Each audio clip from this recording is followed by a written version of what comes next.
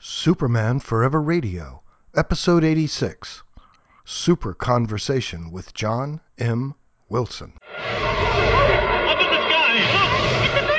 It's a plane! It's Superman! Faster than a speeding bullet. More powerful than a locomotive. People believe tall buildings at a single bound. The instant of Krypton is now the man of steel. Superman!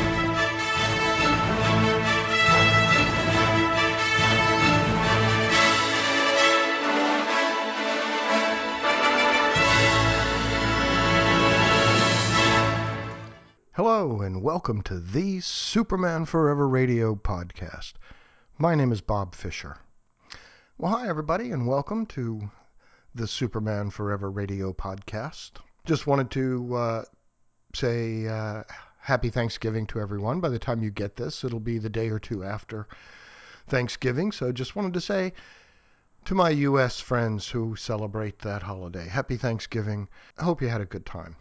So, before I get into my conversation with John, I also wanted to say thanks again to the people who are contacting me about the show, either through email at bob@supermanforever.com. That's bob@supermanforever.com. You can send me email there. Or you can contact on Facebook. We have a Facebook page now. We're getting some conversations there going, but mainly feedback on Facebook has been directly to me, either publicly or through private message on Facebook. But I'm glad to hear from you and nice to hear your points of view. Some agree and some disagree, so that's fun. We'll get into that a little later.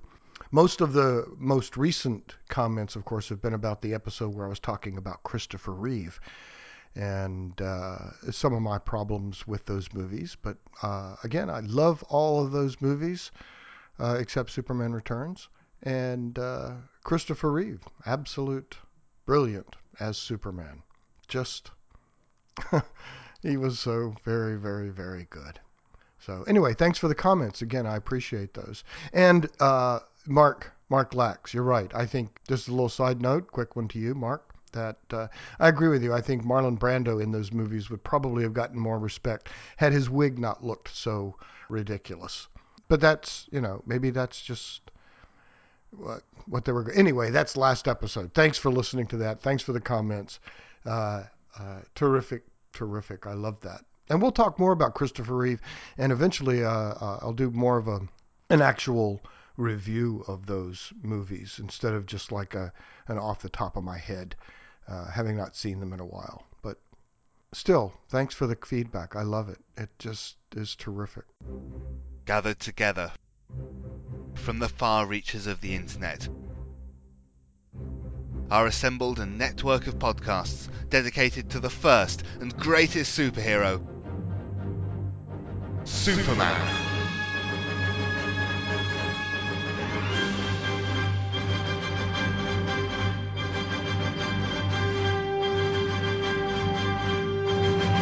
The Superman Podcast Network is dedicated to covering all aspects of the Superman legend, featuring Superman and Batman, Golden Age Superman, the Superman Fan Podcast, the DC Comics Presents Show, From Crisis to Crisis, a Superman podcast. It's Superman, the Schuster Herald Podcast, the Kara Herald Podcast, Superman Forever Radio, Superman Lives, Up and Away, Cadmus to Crisis, a Superboy podcast, The Amateur Steel, a John Henry Irons podcast, the world's best podcast, and Radio Kale from SupermanHomepage.com. Join hosts Michael Bradley, John Wilson, Billy Hogan, Charlie Niemeyer, Russell Brad, Jeffrey Taylor, Michael Bailey, Scott Gardner, Sam Rizzo, Danny Sabb, Bob Fisher, Prismo, Mario Benessi, Drew Wintermeyer, David Byer, Matthew Epps. I'm Isaac. I'm Adam. Steve Eunice, and co-host Scotty V at SupermanPodcastNetwork.com.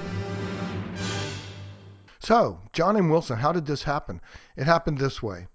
It was on Facebook, and I've been following John's little reading project. Not a little, it's a pretty massive reading project, actually. John reads more comic books than pretty much anyone I know on a regular basis. It's just staggering to me. The fact that he reads so many different comics from so many different titles, from publishers. He's not just DC or Marvel. He's also reading other comic, but it's just terrific. But anyway, I've been following his progress for quite some time. And then recently he got to, his chronological reading of Superman got him to Superman number 162, which is more popularly known as Superman Red, Superman Blue issue in the Silver Age version, not the 90s version, but the Silver Age version. Number 162. And when he got to that, he was kind of mentioning some of that, and it created a little discussion on Facebook. And I mentioned him. I said, you should come on the show. You should come on SFR, Superman Forever Radio, and we'll talk about it. And me thinking that will be, weeks down the line there. That'll take some more time because a little behind the scenes here, it's difficult setting up these podcasts to communicate with someone in different time zones in different parts of the country, and in some cases different parts of the world. Trying to organize schedules with these things is quite difficult. So when I said to John, you should come on SFR and talk about your reading project, he said, okay, how about Friday? And I went, oh, wow. Okay, cool. Let's do that. So the first initial attempt did fall through, but the next day or the day after, we got together and we just talked Superman and had a great time doing that. So we hit on a lot of different areas and talked for quite a while. So I'm going to let you in on that conversation, and we'll get to that right after this.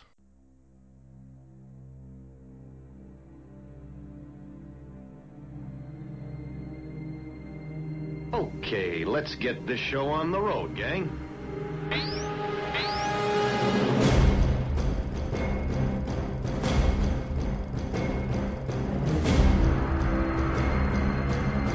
I'm Batman.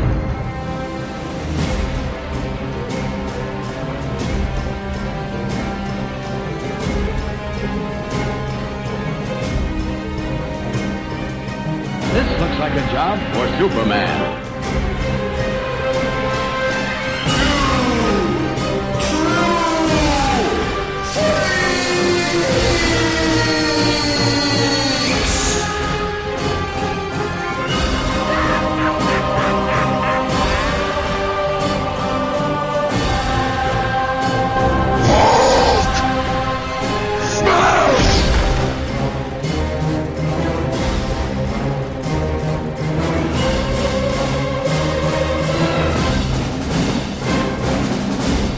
Comics Monthly Mondays.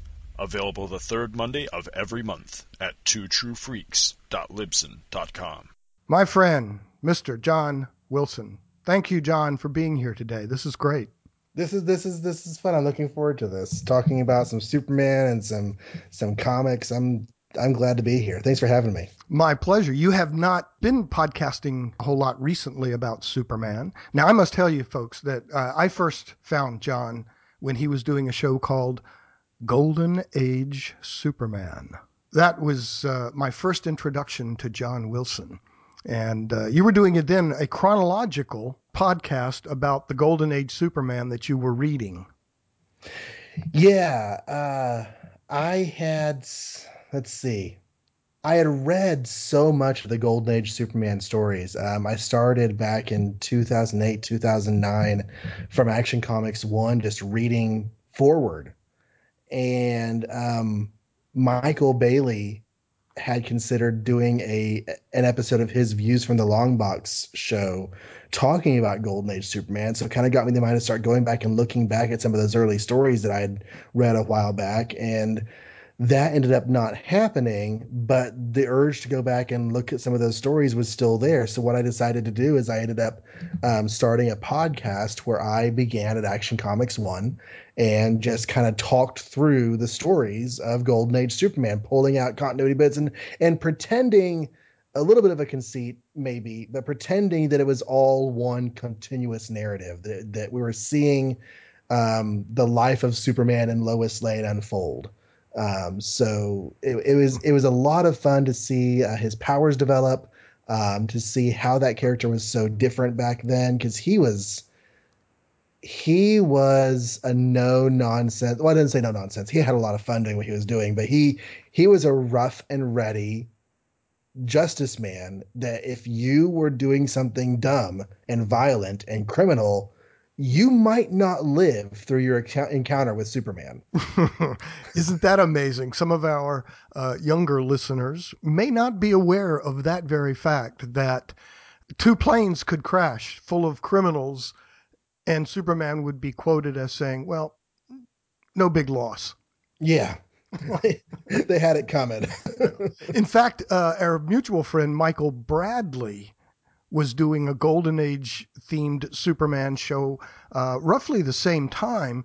We started almost simultaneously. There was a zeitgeist. We had a similar idea at the same time. But the two shows are totally different. And you should listen to both of them, people. They are fun shows. But Michael Bradley at one point was actually keeping a body count of all of the people who died either directly because of Superman or in some way indirectly. So it was hard too, because I was doing a similar. I was doing a kill count. It became difficult. I had to limit it to personal one-on-one individual countable kills because he would take down a dirigible full of crew and passengers. Yes. I have no idea how many people are in there. It could be 50, 80 people in that thing. No idea. No, because they were probably all bad guys anyway. Probably. That was a much different Superman than came about not that long after. And the other Superman show, which we talked about a little bit earlier off the air that you did with the awesome J. David Weeder, former host and creator of this very show, Superman Forever. Yes, that J. David Weeder did a show with John Wilson called The New 52 Adventures of Superman, which talked about the New 52, obviously, Adventures of Superman, which was also a very positive show, which I thoroughly enjoyed. Any plans on doing more of that, John? I have 1.5 episodes recorded that I need to finish up and publish. The half that's missing is the middle half. So I have like the first half of one that I haven't finished going through. And then I have a whole other roundtable panel discussion for the 52nd episode about the New 52. So I have various podcasters talking there with me about that, and I need to get those out the door. But yeah, I've done 50 episodes of the New 52 Adventures of Superman, 45 of which are with Dave, the first handful of which are also with a third guy we had along for the ride at the beginning named Michael Kaiser, who is a great podcaster, but who has sadly hung up the microphone because of life, the universe, and everything. Yeah. And so, yeah, just whenever I really like looking at continuity nitpicks. And so whenever the New 52 started, I really wanted to keep track of, okay, what is the new story of Superman? What is the new continuity? What are things like? And I first started doing it as a blog, but that, I don't know, it was too much work. Yes. So writing stuff down is hard. It is, right? Yeah. So instead, it's easier for me to talk about stuff than it is for me to write about it. So I got some friends together. I'd worked with Dave on other things. I knew Michael Kaiser from other things, and we decided to do the New 52 Adventures of Superman and just kind of talk through the various books. And we made it through the end of the Grant Morrison run on Action Comics, talking about all the super books along the way, of course, but that's as far as we got. And that was a series that I was so gratified to feel like I had my brain wrapped around at the end of its run. Because Grant Morrison can be a bit out there. Yes. And yet I felt like I understood what he had done, and I was able to enjoy it for what it was. And that was the capper on our run on that show until I decided to bring it back, and then my revival of it didn't last as long as it should have done. Well, since you've gotten 50 of them out, You need to get at least 2 more before you hang it up, so that the new 52 Adventures of Superman will have at least 52 episodes. That would be good. Yes. Well, I actually liked the Grant Morrison. While we're on that for a second here, I actually liked that that opening, that start, for the first time in a long time. Even though I was really torn, because I really did not want them to start renumbering Action Comics. I did not want a volume 2 of Action Comics. Right. I wanted to be around when Action Comics number 1000 came out. Yeah. And I remember even telling my wife when I left the comic shop with number 900 that I have a shot at being around here, for 1000.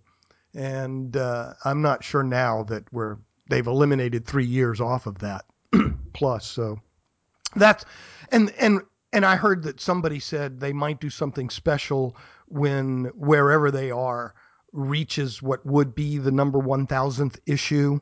Kind of like they did for Detective 900. 900, yeah. But that's really not the same. No, it's not. It's not the same.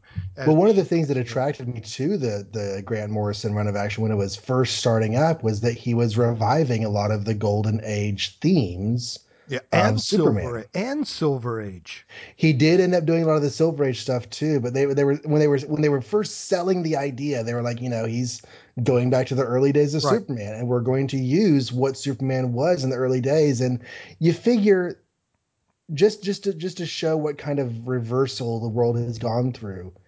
At one point, editors were saying they needed to soften up Superman and make him more of a goody two shoes like Batman was. Yeah. And that's just a different kind of world. But that was what I was looking forward to seeing. And I think that was actually the job that Rags Morales wanted, and it quickly became something else. I don't think Morales was entirely happy with how his Superman job turned out.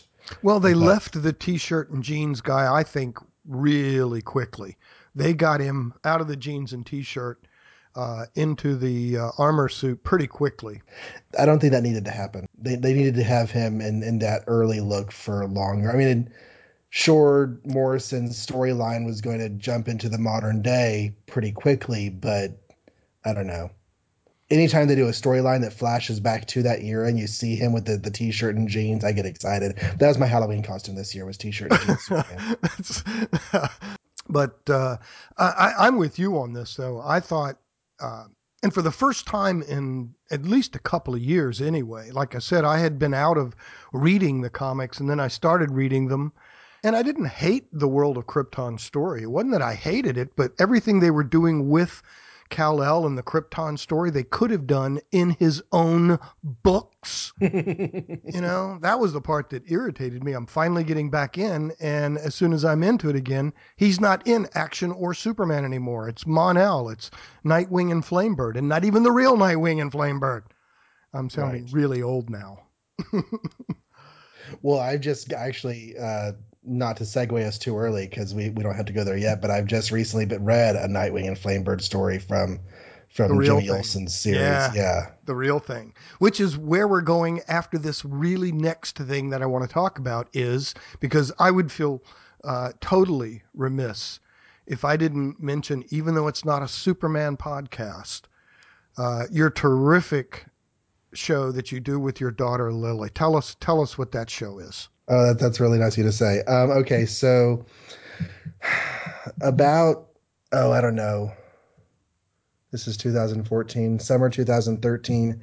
I asked my daughter Lily, who was 11 at the time, if she would be a podcast co-host with me, because I figure, she has a lot of feelings, she has a lot of thoughts, and she's getting old enough where she can express those to a microphone and be entertaining. I knew she'd be entertaining, but be just present herself well. So I had no idea just how awesome she was going to be at it. But what we're doing is, the conceit is that if a character is in the Marvel Cinematic Universe, we are going to talk about the comics that character is from. So we started with Tales to Astonish 27 with the earliest first Ant-Man storyline before there really was a new Marvel superhero line.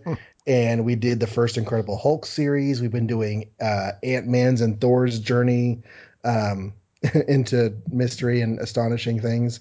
From the beginning, we have picked up Iron Man and Doctor Strange as their series debuted. And right at the end of the year, we should be coming upon the Avengers #1, where those characters finally all come together into a team. So it's been fun. She is a great co-host. She kind of wishes that we weren't doing Sergeant Fury, but can understand that. But she's a trooper for that as well. So it's just been lots of fun. Well, it's a great show. I know you just have to be just, a proud papa. Lily is absolutely terrific. I mean, she will tell you exactly what she thinks. She backs it up. It's a real treat. It's a fun listen. When you hear this little tiny voice saying these really wonderful things about really old comic books. It's just a terrific listen. So, and occasionally a guest appearance from your other little child. You have a boy also who is, I guess he might be taking part in helping you with your reading thing that we're getting ready to talk about, right? Yeah, because Keenan is 5 years old, and you know what? The Silver Age was made for kids. Yes. And we're adults and we enjoy them and it's great, but the Silver Age was made for kids. I'll tell you, I tried to read Golden Age stories to him, and we got through a lot of them, but I'll tell you, he just got really bored so much of the time. And because so many of those plots are just taking down random politicians or right. random crime bosses, and there's insurance fraud. It can be the plot line a lot of times, or cheating somebody out of their life insurance policy or something. And that's not quite where the imagination of a 5-year-old likes to go. No. So he has been reading for bedtime stories. We've been reading together a lot of the a lot of the Silver Age Superman stories that I've been reading. I read to him, and he loves them. Wonderful. Well, now that we're here, this reading project of yours is, it's quite amazing. You started at the beginning. Well, go ahead, tell them what you're doing with this, because I have hinted enough about it, but you are in right now getting in, as we mentioned, you're coming up in comics that are in the middle of 1963. And these are all DC comics? Yeah. It started out as an effort to read every Superman comic, and it takes a while to do that because there are a whole heck of a lot of them out there. A lot of Superman comics out there, yes. But I have made it through all of the golden, and if you want to call it the atomic age, that's sort of, I don't know, the 50s were a weird time for all comics, including Superman. But you come out in the latter part of the 50s, those last couple of years, 57, 58, 59, and things are starting to change in the way that writers are approaching Superman stories. They start to think about, what about Krypton? What about Jor-El? What about what Superman's life might have been like? What was his dad or his mom? Mainly his dad. Laura gets kind of short shrifted in the Superman mythos. Yeah. But what was his dad like before Krypton blew up? And you get these storylines starting to get explored. And that was all actually starting to happen for probably a year before the traditional Fortress of Solitude first appearance that, so quote unquote begins the Silver Age. Right. Probably a year of Superman stories before that are worth reading to see how it really got off the ground. But I have made it through all of that and currently in the middle of 1963, right at the 25th anniversary of the character. And I tell you, this is the best year of Superman that I have read in the entire project. It is amazing stuff. And I'm having a ball reading it. So glad to hear you say that. I am, as I mentioned earlier, I was 11 in 1963 during the 25th anniversary. Now, when I say 25th anniversary, they really only did one or two things that they actually stamped Silver or had anything to do with actually promoting it as the 25th anniversary. One of them was the Silver Age Giant, an 80-page giant Superman annual that they did that had a silver bust like an Emmy on the front of it with Superman. I might even venture to say that was the only thing that actually got stamped 25th anniversary on it, was that annual. I think so too. And there may have been a thing they put an ad for that in the Batman and Superman comics. So I have a Batman giant that also has an ad for the Silver Age comic in it, that particular giant. But for me to hear you say this kind of stuff about 1963 just being so far really kicking in, because to me this was the heyday. This is one of the things why I wanted to bring you on and talk about. And I want people to understand what you just said here. You have read so far in the last few years, I think you started this, 3, 4, 5 years ago? 2008, 2009, somewhere in there. Somewhere in there. You started with basically Action Comics #1 and started reading chronologically forward. Go. Now, that's something that really only could be done in modern age. That's not something in the 60s that someone could have said, I think I want to read all of the 1940 comic books. Well, you couldn't do that unless you were very fortunate and still had a bunch of them. You couldn't just walk out and buy. You couldn't go to a comic shop or an auction, or you couldn't get the material to do that. But now, because of the age I think we're living in, you have access to all of those comics. And to be able to read every Superman comic from 1938 up to so far 1963 as part of a reading project is just mind-boggling. And that's not just saying just Superman. So it's been Action Comics, it's been Superman comics, it's been Justice League, right? Yeah, the Justice Society run, which he was rarely in, but I read it because it had other characters I liked in it. Okay, World's Finest. Justice League, World's Finest comics. When you get into you have in 1944 Superboy debuts first in More Fun Comics, and then he moves over to Adventure Comics whenever More Fun loses all costume characters.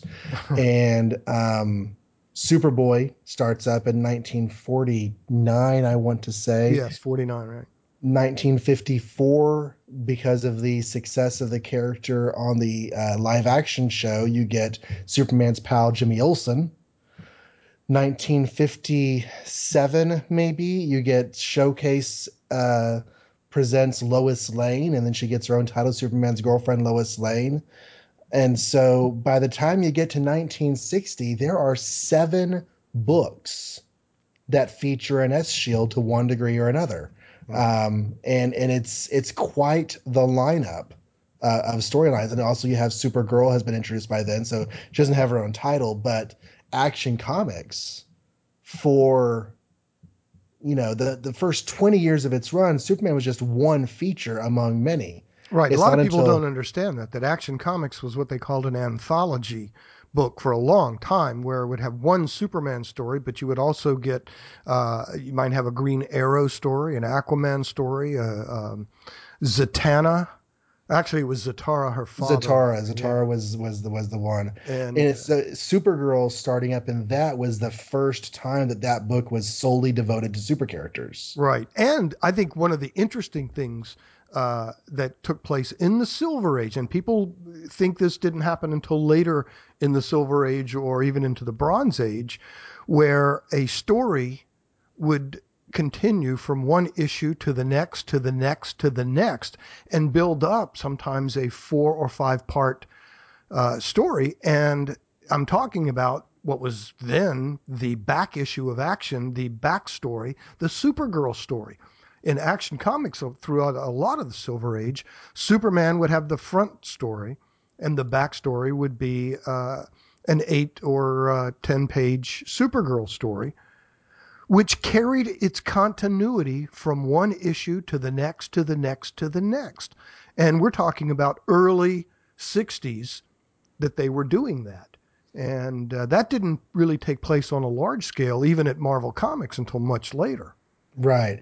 In fact, the classic cover of Supergirl getting debuted. I was going to say exposed, but that's not the right word. Right. Supergirl, having her debut to the world public, that was actually the culmination of, I believe I counted 9 issues of the storyline being sometimes to a lesser degree, sometimes to a greater degree, but dependent upon the issue before. And it starts out with, Superman wants to show Supergirl off to the world. He thinks that she's definitely proven herself and they're ready to go. And wouldn't you know it, she loses her powers. And she loses her powers. And so if she's not Supergirl, there's no reason to show her off to the world anymore. And that starts a storyline that goes on for 9 months. And finally, the 9th chapter of that is her debut to the world in the pages of Action Comics. Oh, I can't remember the number off the top of my head, but it was a 1962 issue. And yeah, it was amazing to see how the storylines were being woven back in the early 60s, because there's so much that we like to say, well, Marvel did this because they were so big in the early 60s and right.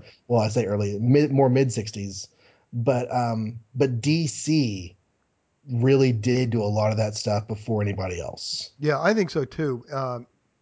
But I'm a little prejudiced. One of the things, though, and I'll have to admit this, at current time in 1963, when I was reading these stories, I would kind of skim through the Supergirl stories because I wasn't a big fan of Mr. Mooney's artwork.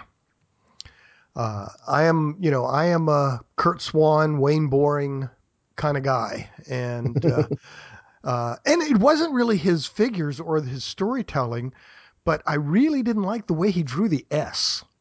And it always took my eye there. For some reason, it was just like, ooh, because it was like he put that little square loop at the top and then the line at the bottom.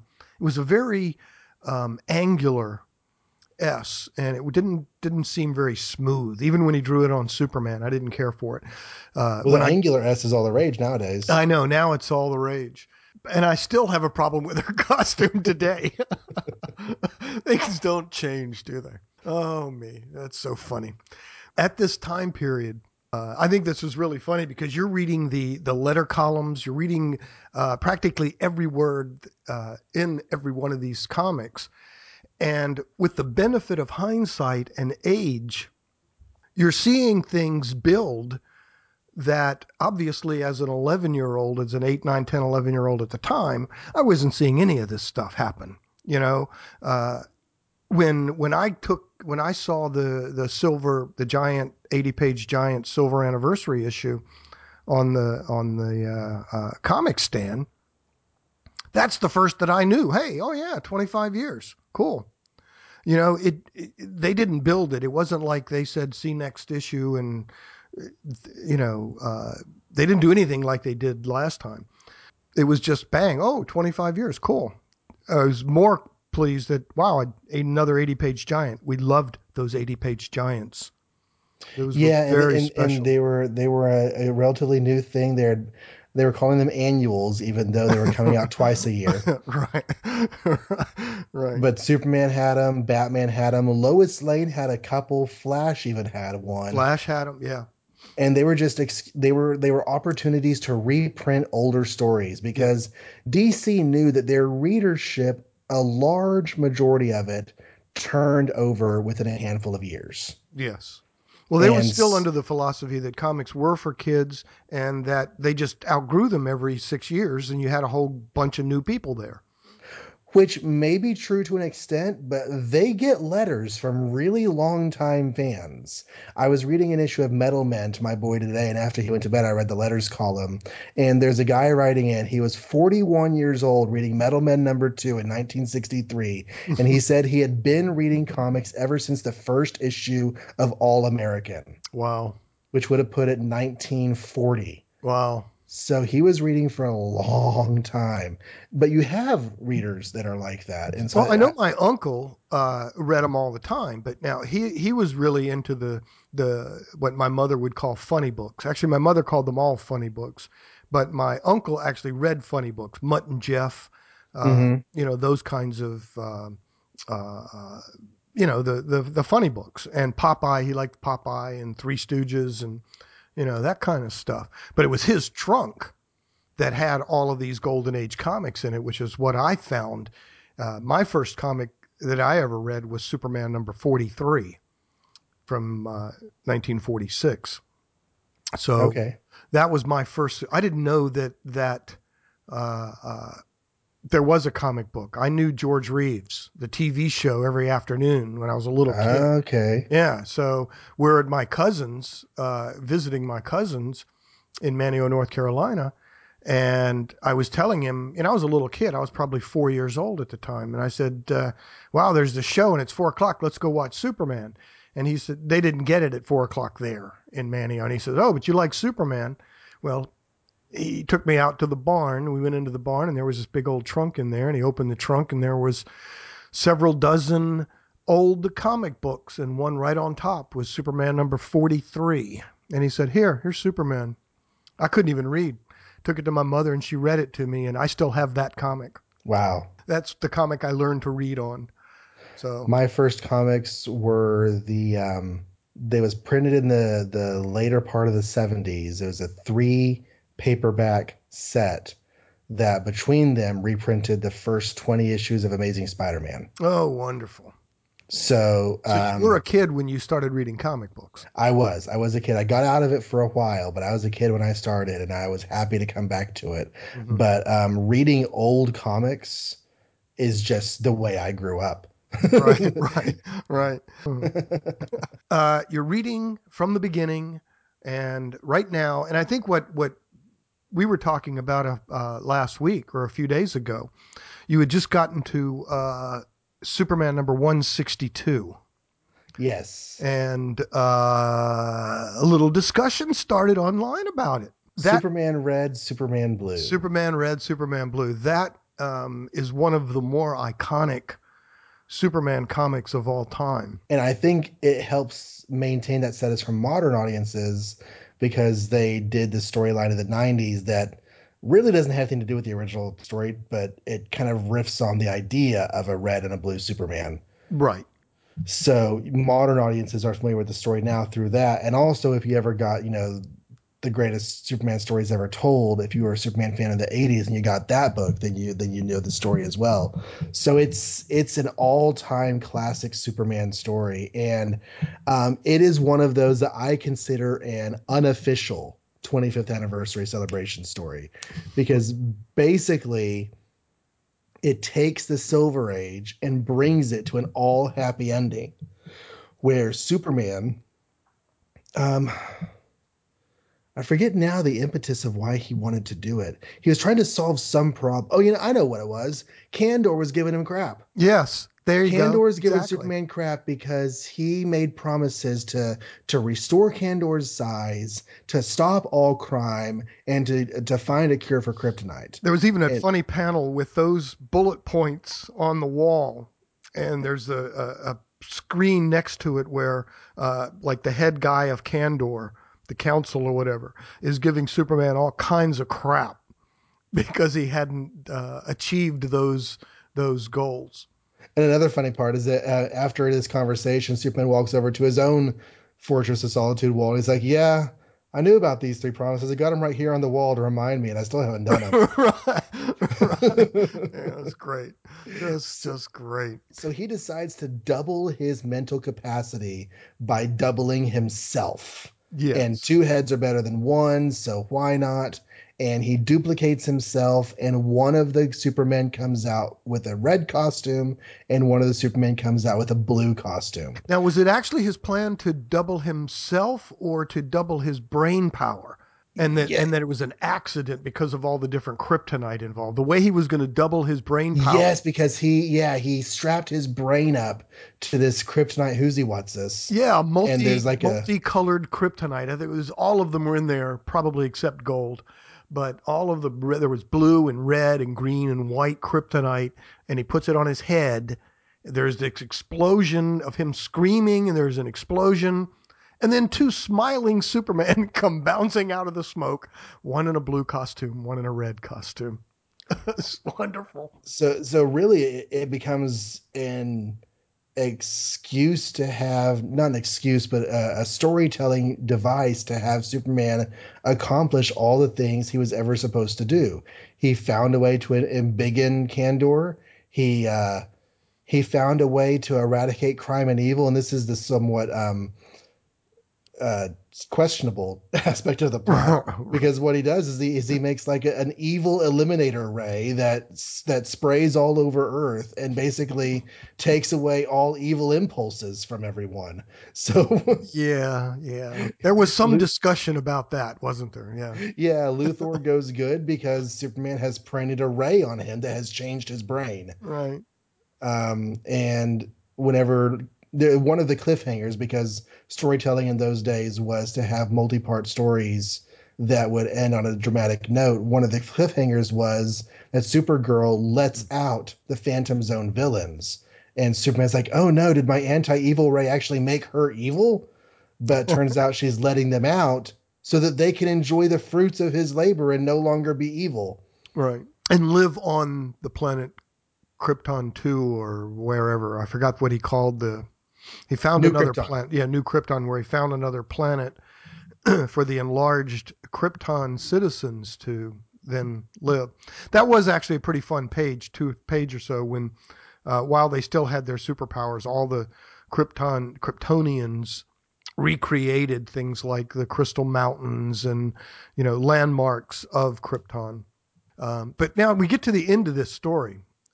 This is something interesting, because a lot of people consider whatever happened to the Man of Tomorrow as a good fitting end to the Silver/Bronze Age Superman.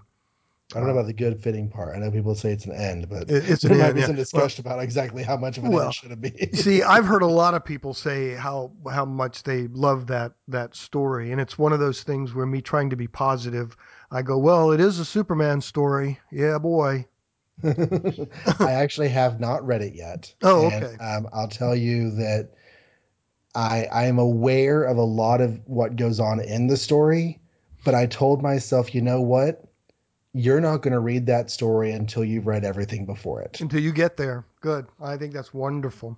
There's other stuff I'll read out of order. I'm not completely devoted to reading everything in order, but that story.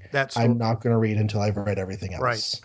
And then we'll come back and talk about that, because what else, though, in your reading now? Because you're in 63, the middle of 63, the silver anniversary, the 25th year of Superman comics.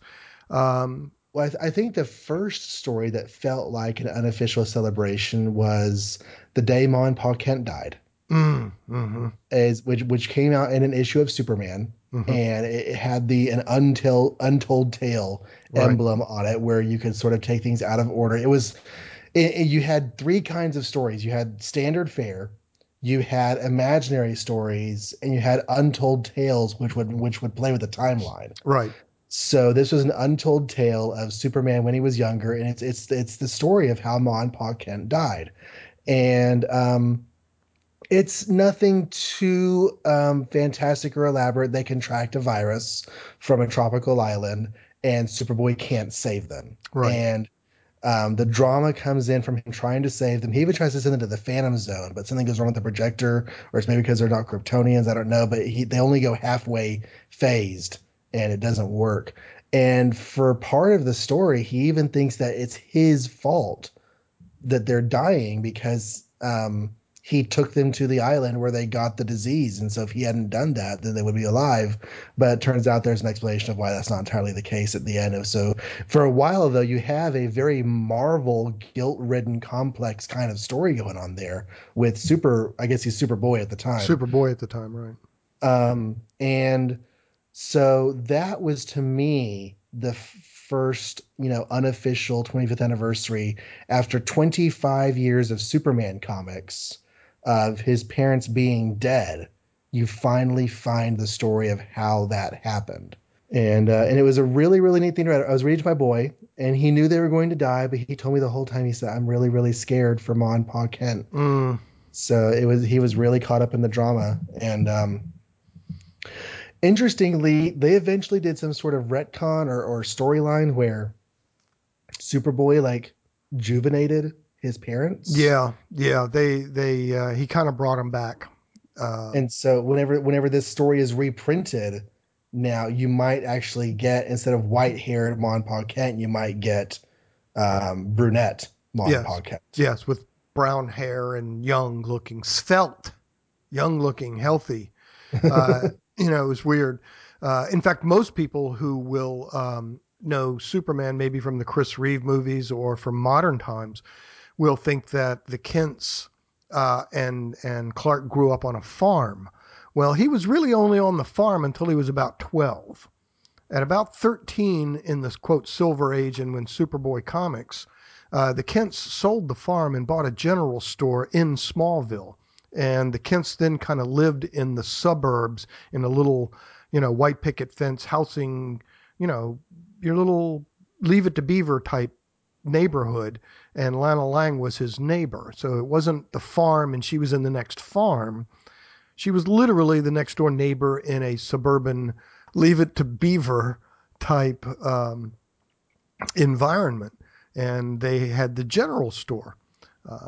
I loved those stories. And I think that one of the important things, if you're going to have the Kents dead, as there's an adult Superman with no Kents, I think you need a Superboy or some sort of a comic, whether it's part of Superman or part of Superboy or whatever, that explains him growing up and where he got the influence of the Kents. I think the Kents are incredibly important to the upbringing and to the myth and to the eventual Superman that we will get. And I think they opened the door again. I think Grant Morrison opened the door again for them to have exactly that kind of a scenario, even without the costume. He doesn't need to have the full costume to be a young, super-powered young boy learning his powers and getting the wisdom of the Kents. And whether they put him on a farm or in a general store in Smallville doesn't matter. But if you're not going to have the Kents with the adult Superman, you need to somehow show how they affected that adult Superman. And they've only partially done that, I think, in the New 52. And that's why I liked Superboy comics as a kid, because there were no adult Kents, no living Kents when the adult Superman of the Silver Age, they were dead. But we had the Superboy stories to show all of those learning and mistakes and the problems of being a boy with superpowers. Although, to be honest, in a lot of those stories, the Kents were more of a comic foil than anything else. I think that, and of course, this is probably not true for you because you've been around in reading comics for longer than this, but I think for a lot of modern readers, the idea of the Kents being a moral focus for him or a training ground for him is really informed by the Smallville TV show. Right. Which is very much a Superboy TV show. Yes, without the costume, but it is a Superboy TV show. Yeah. Especially in its early years. Yeah. Not sure how you felt about it. But. No, I actually, for a lot of its run, I didn't know a whole lot about Superman. Mm-hmm. And its treatment of certain characters is what would inspire me to do some research and some Wikipedia reading about those characters. Because whenever they brought up Brainiac, right, I really didn't know much of what a Brainiac was. Right, and that was a different Brainiac than right. even the New 52 Brainiac, or even the Brainiac of the comics at the time, or the Brainiac that I grew up with. He's one of those characters that has had so many changes to him. So changes. And a lot of them have been actually pretty good. I think the Superman animated series did a decent job with Brainiac, making him part of Krypton, although that's not my favorite version, but it's a tolerable version. Another story that I've read recently was Action Comics 300.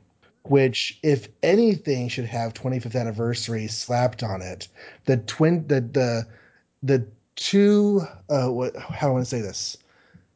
The 25 years of 12 months a year, consecutive monthly Superman stories, that issue 300 of Action Comics should have screened 25th anniversary.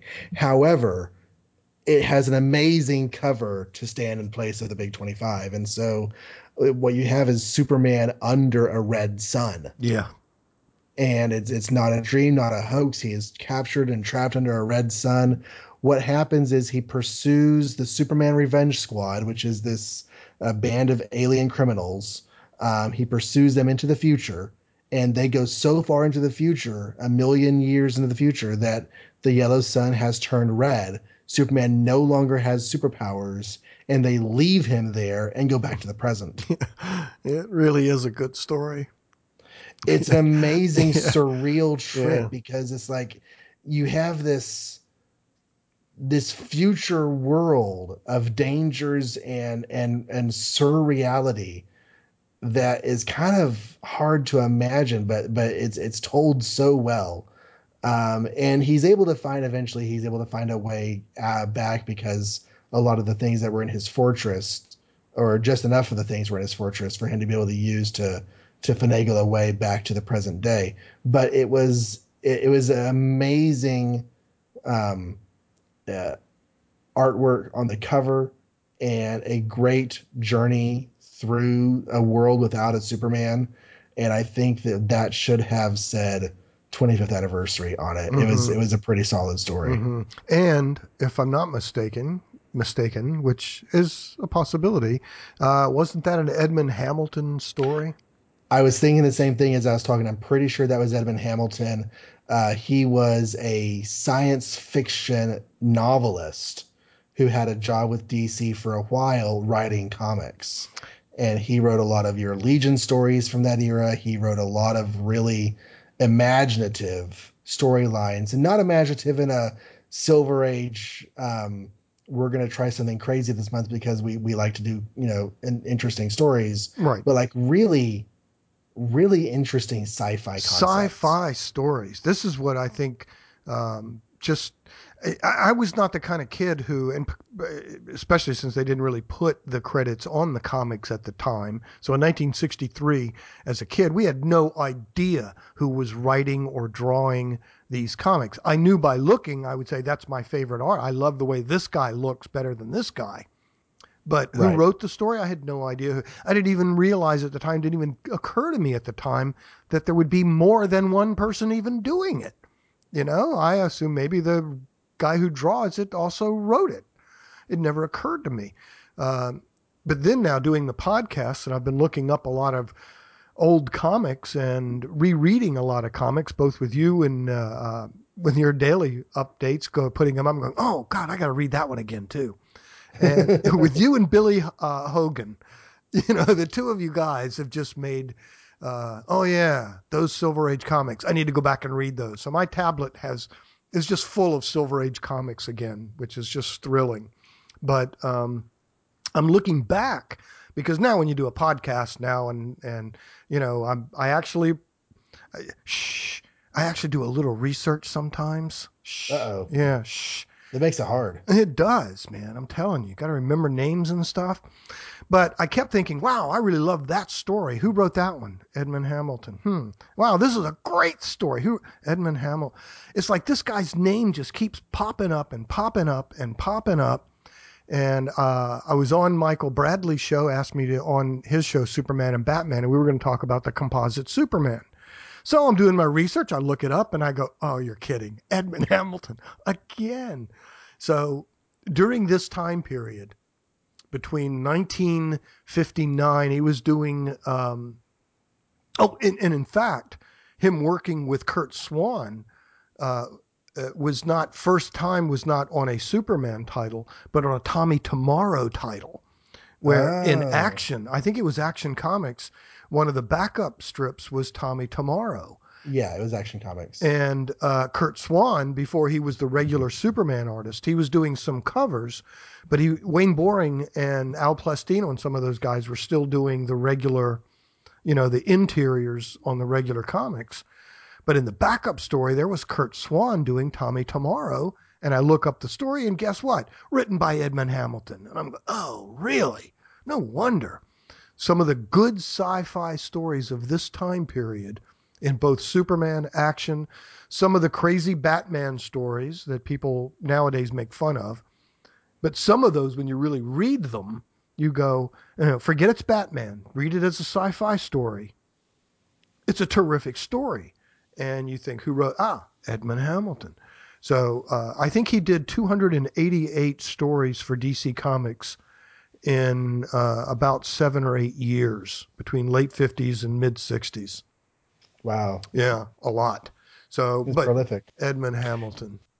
But so I'm glad that at least you, as a kid, you were not apparently dissuaded or discouraged from reading them, were you? No. I mean, this is whenever I was a kid. This is 1984, 85. Mm-hmm. I whether it's actually true or because I made up the number once and I just always thought it was true. I tell myself I got those Spider-Man books when I was 6 years old, and if that's the case, we're talking 1985. Okay, good. So the comic scare, I think, is very much a thing of the past. Yeah, that's over. That point. That's over by then. They weren't even paying attention to the Comics Code Authority by then. No. DC was just getting ready for a new reboot. Yeah, and I was completely oblivious to all that. I just enjoyed my Spider-Man comics, and it's weird when you don't have the industry, as just when you don't know the rules, right? Because those collections, they would refer to other Spider-Man stories. Like there's I don't know how much Spider-Man you know, but he and the Human Torch have a meeting place on top of the Empire State Building. And they first met there in a Torch storyline that Spider-Man guest starred in. And that story was not in my compilation because it was in the Torch's comic Strange Tales Annual #2. And but it references back to it because there's one part where Spider-Man's missing and the Torch is trying to find him. So he puts the big old fiery words in the sky, meet us at our usual meeting place. And he's waiting up on top of the Empire State Building, asterisk, just like the Torch and Spidey met in Strange Tales Annual #2. So I didn't know what a Strange Tales Annual was. Right. I didn't know why it wasn't in my Spider-Man comic, but I eventually figured out that there were, missing stories or whatever, and I had to figure out the rules on my own. Mm-hmm. Turns out that's not a good story, but besides the point. Right. It was my holy grail of comics for so long, and I finally read it, and I'm like, oh, wow, that was not worth it at all. Yeah. I think those are great. Those are great stories. Well, how did you come to Superman? Okay, so this is going to sound egotistical. I had so little respect for DC as a kid. Mm-hmm. I didn't really know a whole lot about them. Well, to me, Marvel was... You started with Marvel. Yeah, Marvel was everything. That's Marvel it. was king. Yeah. And I honestly, in my head, DC was like the little comics company who could. They were out there, they were putting out their Superman and everything else, and that's great. And look at how cute they are over there, still doing their old characters. Okay, so fast forward, a good 15 years. I've left comics for my teenage years. The Iron Man movie comes out, and I'm like, I never read any Iron Man comics, so I'm gonna get back into comics. So I start reading Iron Man, and that reignites my interest in characters like Spider-Man and the Fantastic Four. And I realized that, like you said earlier, in the age we're living in, these comics are all very readily accessible. So I started reading everything, and I thought, I should give something at DC a try. Which characters should I read? Well, I read a lot of Batman when I was a kid. I don't really want to do Batman, so he's an alien. He always has a cool sci-fi element to him. I want to know more about Superman. So late 2008, I started reading from the beginning, Action Comics #1, because as a kid, I had the Superman archives. So I knew those early stories. And I started there reading forward. And also, a short time after I started doing that, I wanted to get something more modern as well. And doing a little bit of research, 2008, 2009, if you wanted to start reading Superman, that was still the post-Crisis era. Barely. And, Infinite Crisis had done some things to the character, but an argument can be made that was still the post-Crisis Superman. And so I decided to start with Man of Steel #1 and start reading that as well. So I've had these two Superman reading projects going on for years of reading from the beginning and from the reboot. And about 5 minutes after I started reading Man of Steel, and had a few, maybe a year's worth of modernish Superman under my belt, I came across the From Crisis to Crisis podcast, which was also just getting off the ground. Right. They had 2 or 3 episodes out whenever I found them. So they were getting the inklings through the podcast around the same time that I was getting the inklings to read that era of Superman. And so it was purely a let's check out this character because he kind of seems cool from an adult perspective. I had seen the films as a kid, but I didn't really get into him.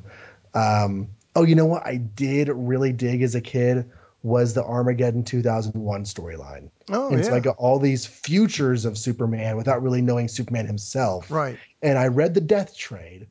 So I had this, supporting cast of Superman without knowing any of the context. Right. Why did Supergirl turn into a purple blob when she got hit by Doomsday? I didn't know. Right. Why did Lex Luthor have red hair and a beard? I didn't know.